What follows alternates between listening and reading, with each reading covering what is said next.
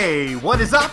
Hello, and welcome into another edition of Downey and Martez, a Bucks Nation podcast right here on SB Nation, coming off of a Tampa Bay Buccaneers victory that was snatched from the jaws of defeat. 17-16 over the New Orleans Saints on Monday Night Football. We will talk about that today and look forward to a matchup against the San Francisco 49ers that looks fairly different than the last time we spoke to you. I am Trey Downey, the Downey half of this dynamic duo. You can follow me on Twitter at TDExperience. Bucks Nation on Twitter is at Bucks_Nation. Check out BucksNation.com for the latest and greatest on your Tampa Bay Buccaneers. And one of the top follows on Twitter for any sports fan is the Martez half of this dynamic duo. You can follow that man on Twitter at Elmart810. He's not on the injury report like the Buccaneers Lenny. He is our Lenny, Len Martez. What's up, man? All right, so I know we're going to get into this, and we got a lot to talk about when it comes to the Saints game on Monday night. But it won't look that much different on Sunday when it comes to the 49ers. All right? The guy that's taking a snap doesn't change a whole lot of things. I'll just say that. But moving on. So this team showed, I tweeted out on Monday night after the Bucks scored the touchdown in the closing seconds, Rachaad White catching what ultimately was the game-tying touchdown, and then Ryan Succop kicking the extra point that was ultimately the game winner for the Tampa Bay Buccaneers, that this team might still have a little bit of magic in them. But how that last few minutes changed the narrative of what we are talking about today, because the majority of that game, I'm sitting here thinking on this podcast this week, I'm going to come here and talk about where I don't even think this team is going to make the playoffs anymore. It's completely downhill. I just don't know what happened. I was going to go further into Todd Bowles losing his job like I did last week. But then the final 5 minutes happened, and while you can't erase what happened in the first 55 minutes, maybe the Bucks can glean some momentum from this, even though I said that they might be able to do that from the Rams game. It lasted for one game, and then they couldn't carry over the bye week. Len, I'll start with asking you this question. Where was what the Bucks were able to do in those final two drives for the majority of this football game? Why were they able to do that in crunch time, but they weren't able to do it for when in this season have they had two straight touchdown scoring drives like that? So it's almost like they haven't been able to have that back-to-back success on drives all year long. So in the season and in this game, where was that the whole night? They've had moments where they've put possessions and scoring drives together. That's not the thing. The thing is, when it comes to the play calling, all right, you basically were down 13 points, looking at your season, looking at being 5-7, being 2 games under 500, at home on a Monday night, and again, being held without a touchdown against a division rival who's done that 2 straight times already before Monday night. Don't forget that. All right. Brady, Saints, Ray J. First time, 38-3. All right. Last year, Brady, Saints, Ray J. 9-0. It ain't hard, bro. Towson State grad. Towson State, baby. Towson State, when I went there, now it's just Towson University. Go Tigers. Go Tigers. Andy Freed, Rays play-by-play man, fellow Towson Tiger. Point being is, even with my degree, it ain't real hard to figure out. As I said, 38-3, 9-0. That's 3 points, dude, that they scored in 8 quarters against the Saints. All right? They did that on the opening drive. At home, because they did have the success earlier this year. Correct. As I said, Ray J, Brady, Ray J, Saints. All right. So, point being is opening drive Monday night, they scored 3 points. Impressive. The play calling change. I was kind of thinking, another Doesn't matter. start to be a successful That's drive, and fine. then it's a That's field fine. goal. I'm not talking about the ending of the drive, dude. I'm talking about the whole drive. Opening possession. Follow me on this, man. You're gonna interrupt me, and you're gonna let me not talk to Bucks Nation. We are the nation of domination. Follow me on this. Buck Nation is with me on this, okay? I am talking from the standpoint of, and I just broke it down to you. Again, 38-3, 2020, that year, Brady, Saints, Ray J. Last year, 2021, 9-0, Sunday night game, Brady, Saints, Ray J. So what do you do on Monday night, opening drive? You can say the ending wasn't good. Bottom line is, on the opening drive, you scored as many points you did in 8 quarters at home against the Saints. Okay? That's my point before you interrupted me. That's my point, is it took one simple drive that they opened it up from a play calling standpoint. It wasn't that bland ass play calling. They finally did something, okay, to change the play calling. And then what did they do? The rest of the freaking first half and the third quarter, or at least until the fourth quarter with 3 minutes left, the same lame ass play calling. That's why it took them till 3 minutes left in the game to finally do something that they hadn't done in 3 games at home against the Saints. And that's do what? Score a touchdown. Okay? There you go.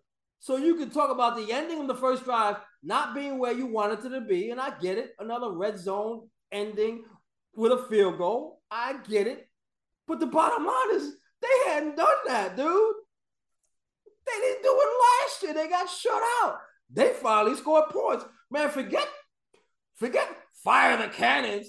Man, they should have been setting off poppers all up and down Dale Mabry.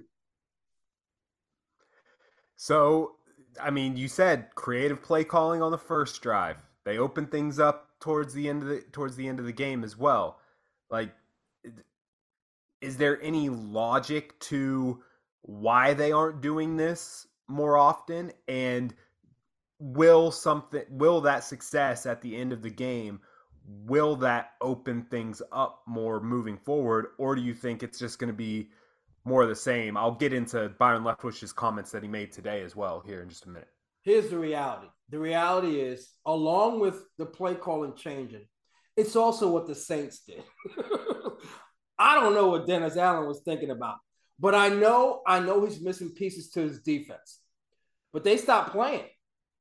They stopped defending the way they played the first 3 quarters, and the way they defended against Tom Brady at home the last 2 games, the first 2 games that he played against the Saints as a Buccaneer at Ray J. Now, again, like I said, they were hurt, all right?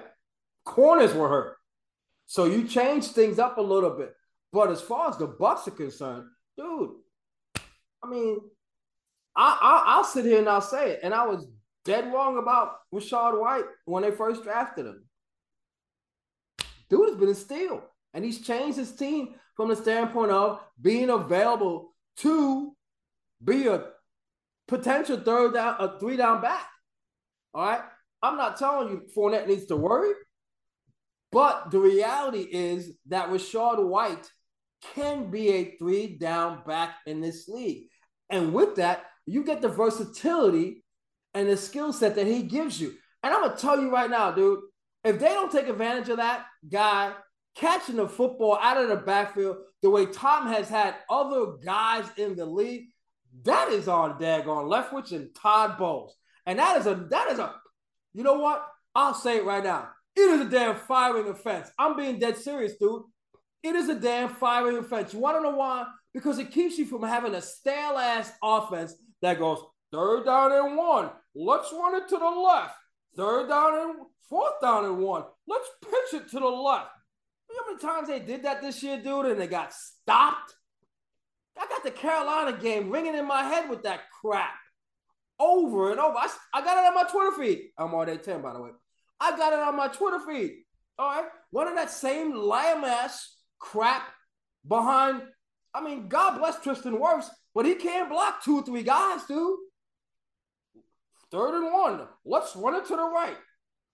4th and 1. Let's pitch it to the right. I mean, come on, man. Take advantage of the talented guys you got on your football team, like Rachaad White. Other than the play calling, I think that Tom's play for the majority of that game does deserve a little bit of criticism. He turned into that dude on those final couple drives, but he was off. He was high on a lot of throws on Monday night. And 2, I don't like the way that it's becoming more evident this year, I feel like, than it has in the past. I don't like the way that he's throwing the ball away, but still like in the field of play. Yes, they're low throws, but some of these are like dangerous throwaways, like in danger of being picked off. So I wish he would get that out of his system a little bit, because he's doing that quite a bit. And how many picks he got? How many picks he got? 3. He got 3 picks. Yeah, but I'm just saying, like, so you need to find something. You need to find something else, dude. There's enough things to pick. There's enough that I'll agree with you. I talked about the high throws. I'll agree with you when it comes to his play on Monday night, and the deep balls off too. From the second quarter until probably, quite frankly, single digit minutes left in the game, with 9 or 10 minutes left in the game. He wasn't sharp. He wasn't sharp. I'll give you that much. But as far as, throwing the ball away and nearly throwing picks, there are too many things and too many issues on the football team to worry about that guy, that dude. Now, I'm calling him that dude because of what he did in the final 3 minutes. But that dude throwing the ball away the way he throws the ball away. Too many other issues on this football team on the offense to worry about that dude. And you know what?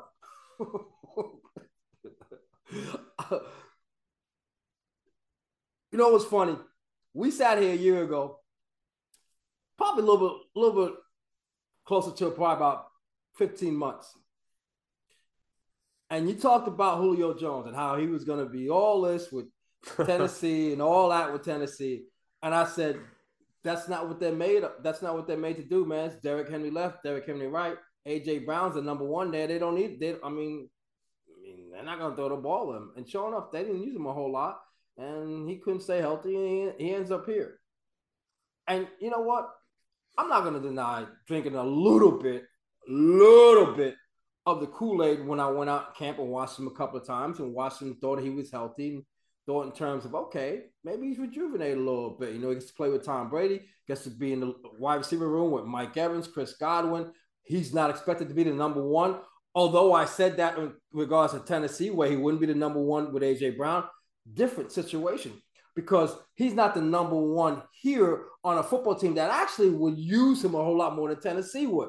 And on top of that, he gets a mismatch every time, because what is he doing? He's going up against the 3rd best corner on football teams, right? Because Godwin and Evans are going to get the top 2.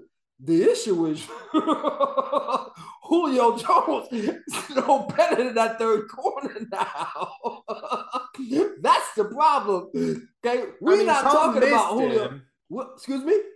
Tom missed him on a couple of those long balls. I mean, there was the one where both Julio and Mike were both open, and he chose to go to Julio, which that's a whole different story. Like, give Mike Evans more targets. Look what happens when you throw him the football. But Julio has shown flashes this year. If Tom puts that ball on him and he has that long touchdown on Monday night, we're having a different story. No, we're not, because that's only 2.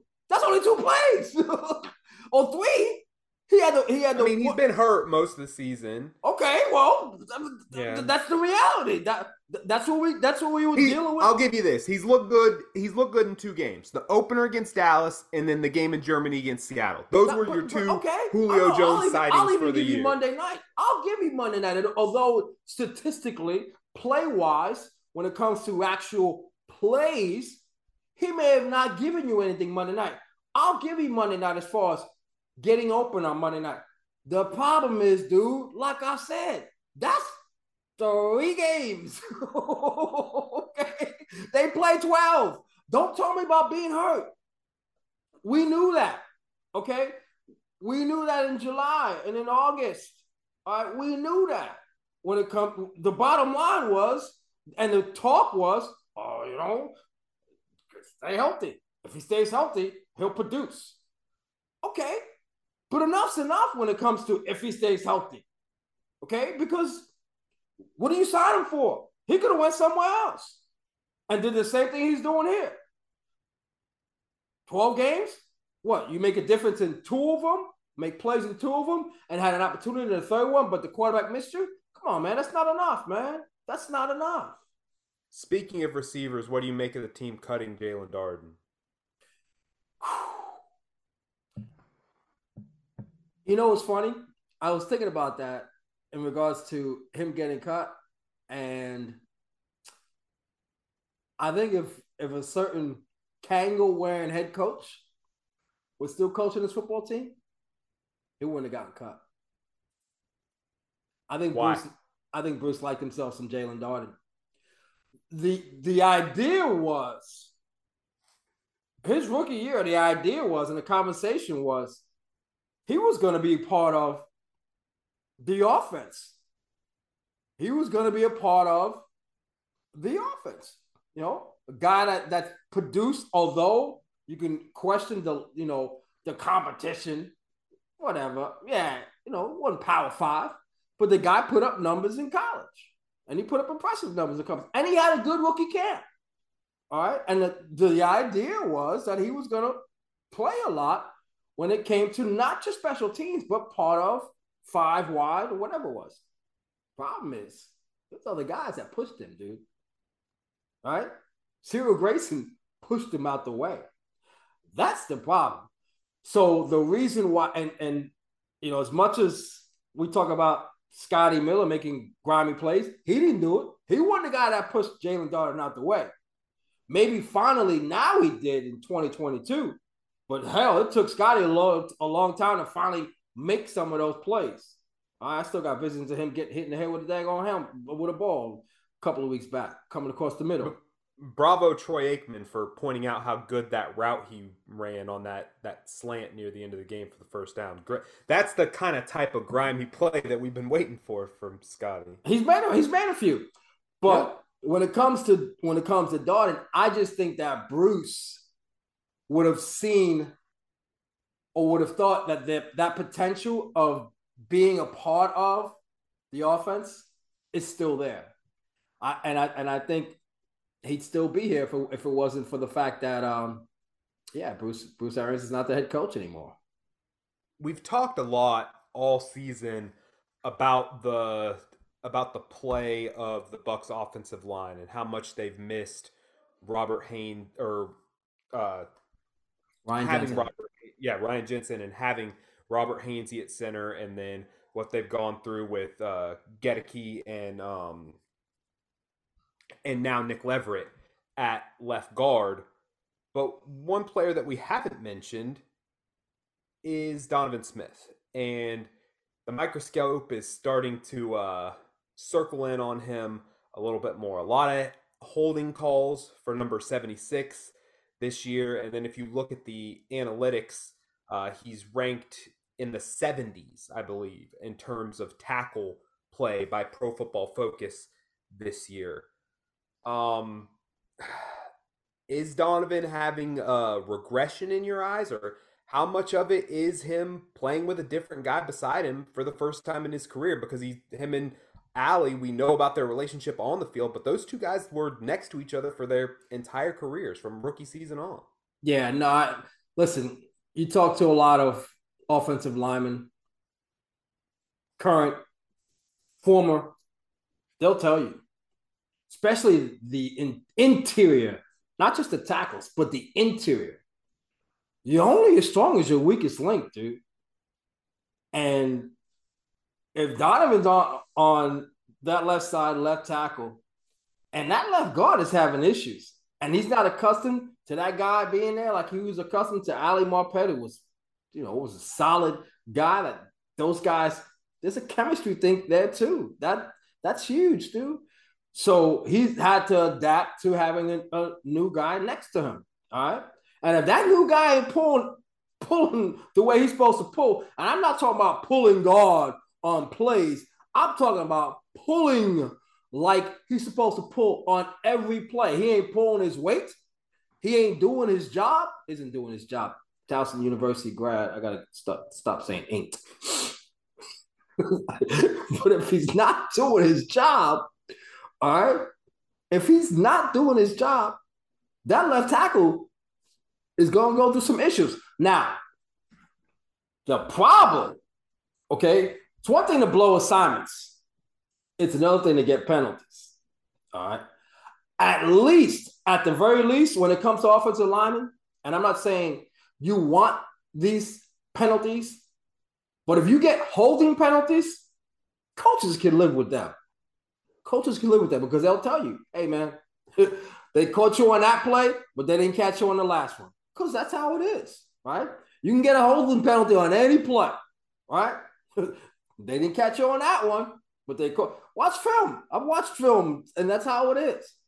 But what coaches won't live with is pre-snap penalties. So if a guy's getting them, that's an issue. All right. Folks want to say, oh, he's getting a lot of holding penalties. Man, like I said, offensive linemen are going to get holding penalties. But if he's getting pre-snap penalties, that's an issue, dude. That is huge issue. Especially with a guy who is supposed to be the leader of your offensive line at this point as well, with the Jensen injury and being out for the entire season at this point. I said I was going to get to Byron Leftwich's comments. We've kind of meandered along, but we'll get back to the play calling and the offense before we move on to talking about the 49ers this weekend.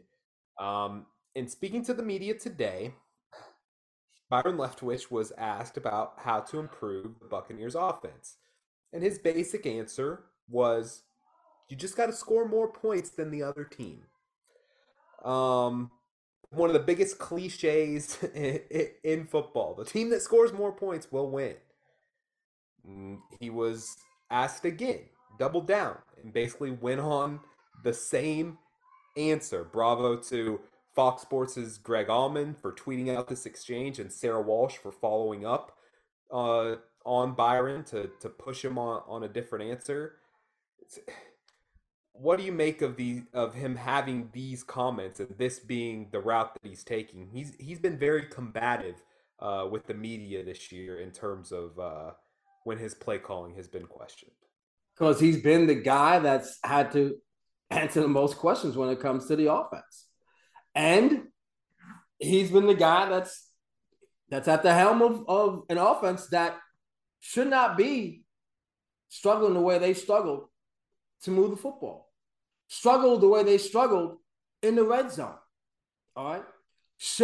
Not shown creativity with as much talent as they have on that football team. All right. Think about it. You can tell me, oh, well, they're missing Gronk, and he was basically a tight end, but also a lineman, which is true. When it came to the running game, Gronk was a great blocker. You mentioned, Donovan Smith earlier. That's also a loss that people don't talk about when it comes to Donovan Smith. Okay, 87 was on somebody's side, blocking pretty well. All right, helping out big time. The best years of his career were when Gronk was here. That's when Donovan Smith really developed into one of the better left tackles in the league the past couple years. And now he's gone. But the point is, when it comes to Leftwich is concerned, is that people can tell me, Gronk's not here, Tom misses him. Okay, it's fine. Tom's played enough without Rob Gronkowski to be successful. All right, he's won championships without Rob Gronkowski. All right. Whether it was Rob on the roster or before he got there, or whether it was because Gronkowski got hurt. Bottom line is Thomas had a lot of success without Rob Gronkowski on his football team or active, playing. My point is that there is enough talent on this football team offensively to look better than they've looked.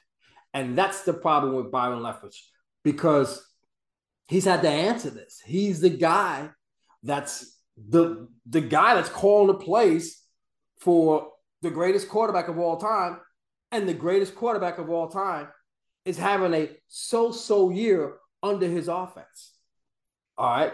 You can tell me about the days that Tom was in New England and his numbers may be kind of like what he's doing this year. The difference is, dude, I mean, other than Randy Moss, what a wide receiver did Tom have in New England? Okay? He's on this football team with Godwin and Mike Evans. And his statement is Godwin is as good as not better than Mike. You can say whatever you want in regards to that comment. All right. But Thomas made that comment multiple times. I remember specifically when they played that game against Washington, that playoff game, and Godwin had his drops, right? And the analyst, I believe it was Collinsworth, said Tom told him during the week, all right, he's got the best hands on the team. Okay? So again, my point is, with all this talent that Leftwich has at his helm, including the greatest quarterback of all time, and this offense looks like it does. That's why he reacts the way he reacts when it comes to. I was going to say, do you have an issue with how he's responded to like how he's answered the criticisms? I mean, I don't. I don't have a big issue with it. Look, it's not Greg Popovich, all right, just going off the deep end just because of generally speaking, or Nick Saban, who tells me, who tells people, who tells whomever it is asking them questions at halftime, or Maria Taylor, asking them questions. Ugh. Like, I'm not gonna tell you any difference. So I don't know why you keep asking me. That kind of stuff. Yeah. But Leftwich doesn't get that deep into being the way he is. He's just, again, it's not just him being rude about things. He's had to answer this all year long, and I'm not telling you it's not rude. I'm just telling you he's not just being rude to be rude. He's feeling the pressure of, again, having the greatest quarterback of all time look like he's looking with this offense and his team being 6-6. And again, not getting the most out of this football team that has the talent that it has offensively. Dude, you got to realize something, man. I mean, when it comes to coaches, when it comes to the good ones, they get that talent to perform at that level or more. When you have that much talent on your football team and that talent doesn't perform at its level that it's supposed to perform at, that's a coaching issue, dude. That's a coaching issue. I don't care what anybody tells you, okay? Because that's what it is. You got coaches. Look at Brian Daboll in New York. All right? I'm not telling you from a Newt Rockne standpoint. I'm telling you from a scheme standpoint, dude. I'm telling you from a Monday to Saturday. They know what they want to do on Sunday. And they get the most out of that offense? Come on, man. You got to do better. You have to do better. And that's why that guy's reacting the way he's reacting. Do you think he regrets not taking the Jacksonville job based on how this season has gone? No, because I mean, I just think that he probably thinks there's a light at the end of the tunnel. And he should. Because honestly, I mean, with the people you have around you, there should be a light at the end of the tunnel. And not only that, I mean, he's still the offensive coordinator of a football team that's going to make the playoffs too, dude. You don't know what's going to happen in Jacksonville. I mean, you're there digging out what Urban Meyer left behind, dude. All right, so now let's talk about this Sunday. The Bucks head to San Francisco. I mentioned that the game looks entirely different because you're going from a quarterback who's taken the team to a Super Bowl and a conference championship and Jimmy Garoppolo to Mr. Irrelevant. Brock Purdy from Iowa State will be the starter this Sunday in San Fran. Len, are you really no more confident in the Bucks' chances with Purdy at quarterback than what you would have been with Garoppolo playing? I mean, slightly, but not a whole lot. I just watched him play Sunday, and you can talk about coming in the situation he came in. To me, that shows you more about the player and the quarterback.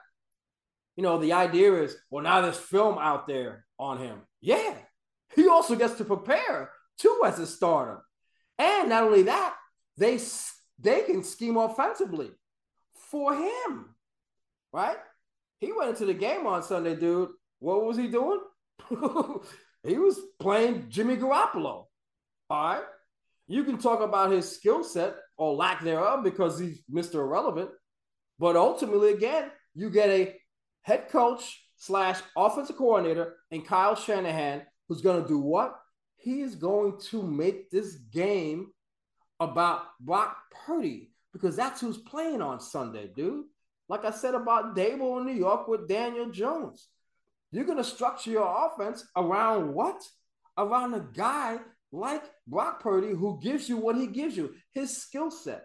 I'm expecting them to do a whole lot different things than they did against Miami on Sunday. And they did enough to where granted, the defense balled the heck out and set them up a whole lot from a field position standpoint and had a couple of picks because Tua all of a sudden turned into, I don't know, they just throwing the football Well, around. I think in that game you got to take into account how well Shanahan knew what McDaniel was going to want to do on the other side. It wasn't just that, dude. They missed Armstead, their left tackle.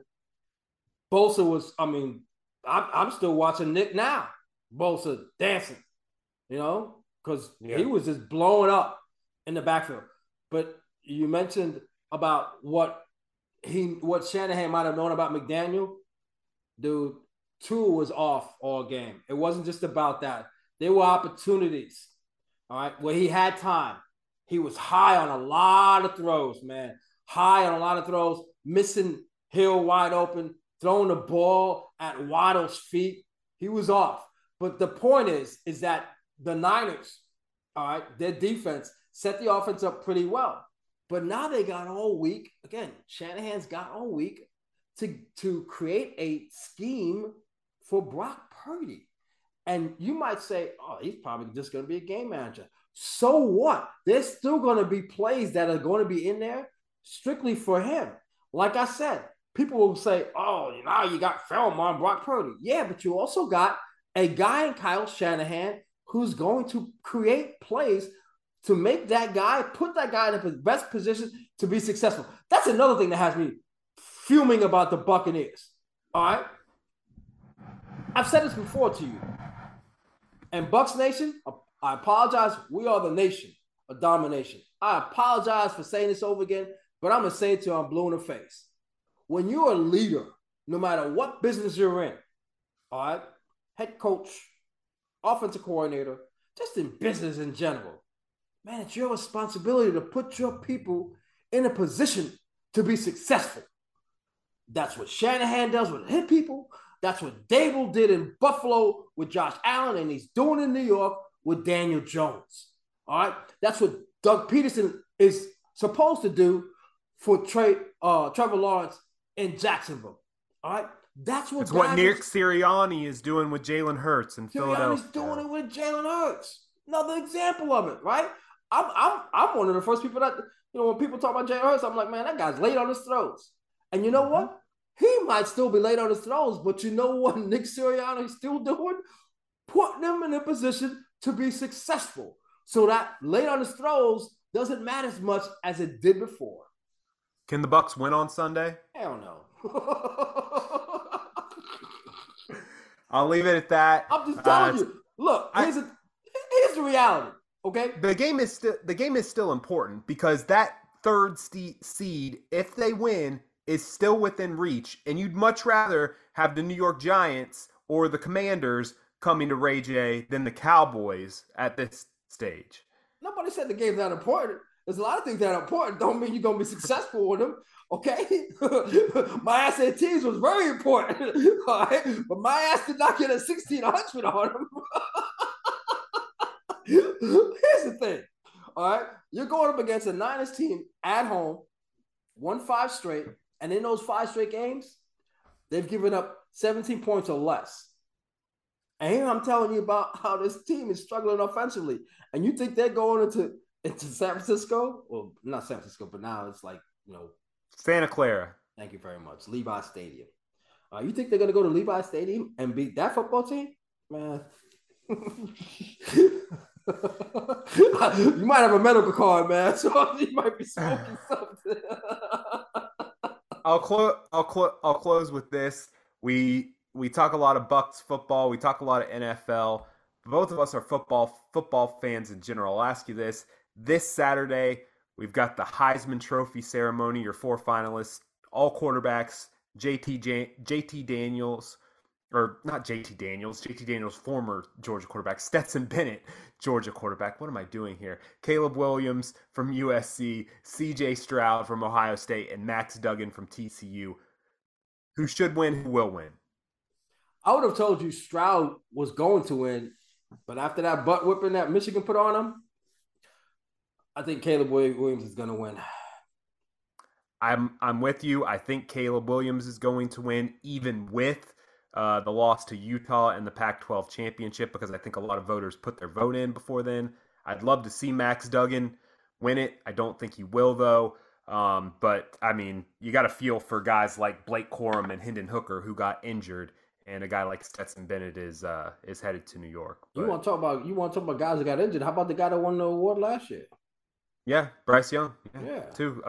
I still think, and another defensive stud on Alabama, Will Anderson. All of those guys could have been considered over Stetson Bennett. We'll know who wins the Heisman Trophy on Saturday night. Great time of year for college football. We're a couple weeks away from the college football playoff semifinals as well. When we're back with you next week, we'll know who won the Heisman. We'll know if Lynn is going to order a cup of pewter and red Kool-Aid, if the Bucs beat the 49ers, and we'll talk about what going into the season looked like what would be one of the most anticipated games of the entire year. The Bucs and the Bengals will be up next. Until next week, you can follow Lynn on Twitter at Elmar810.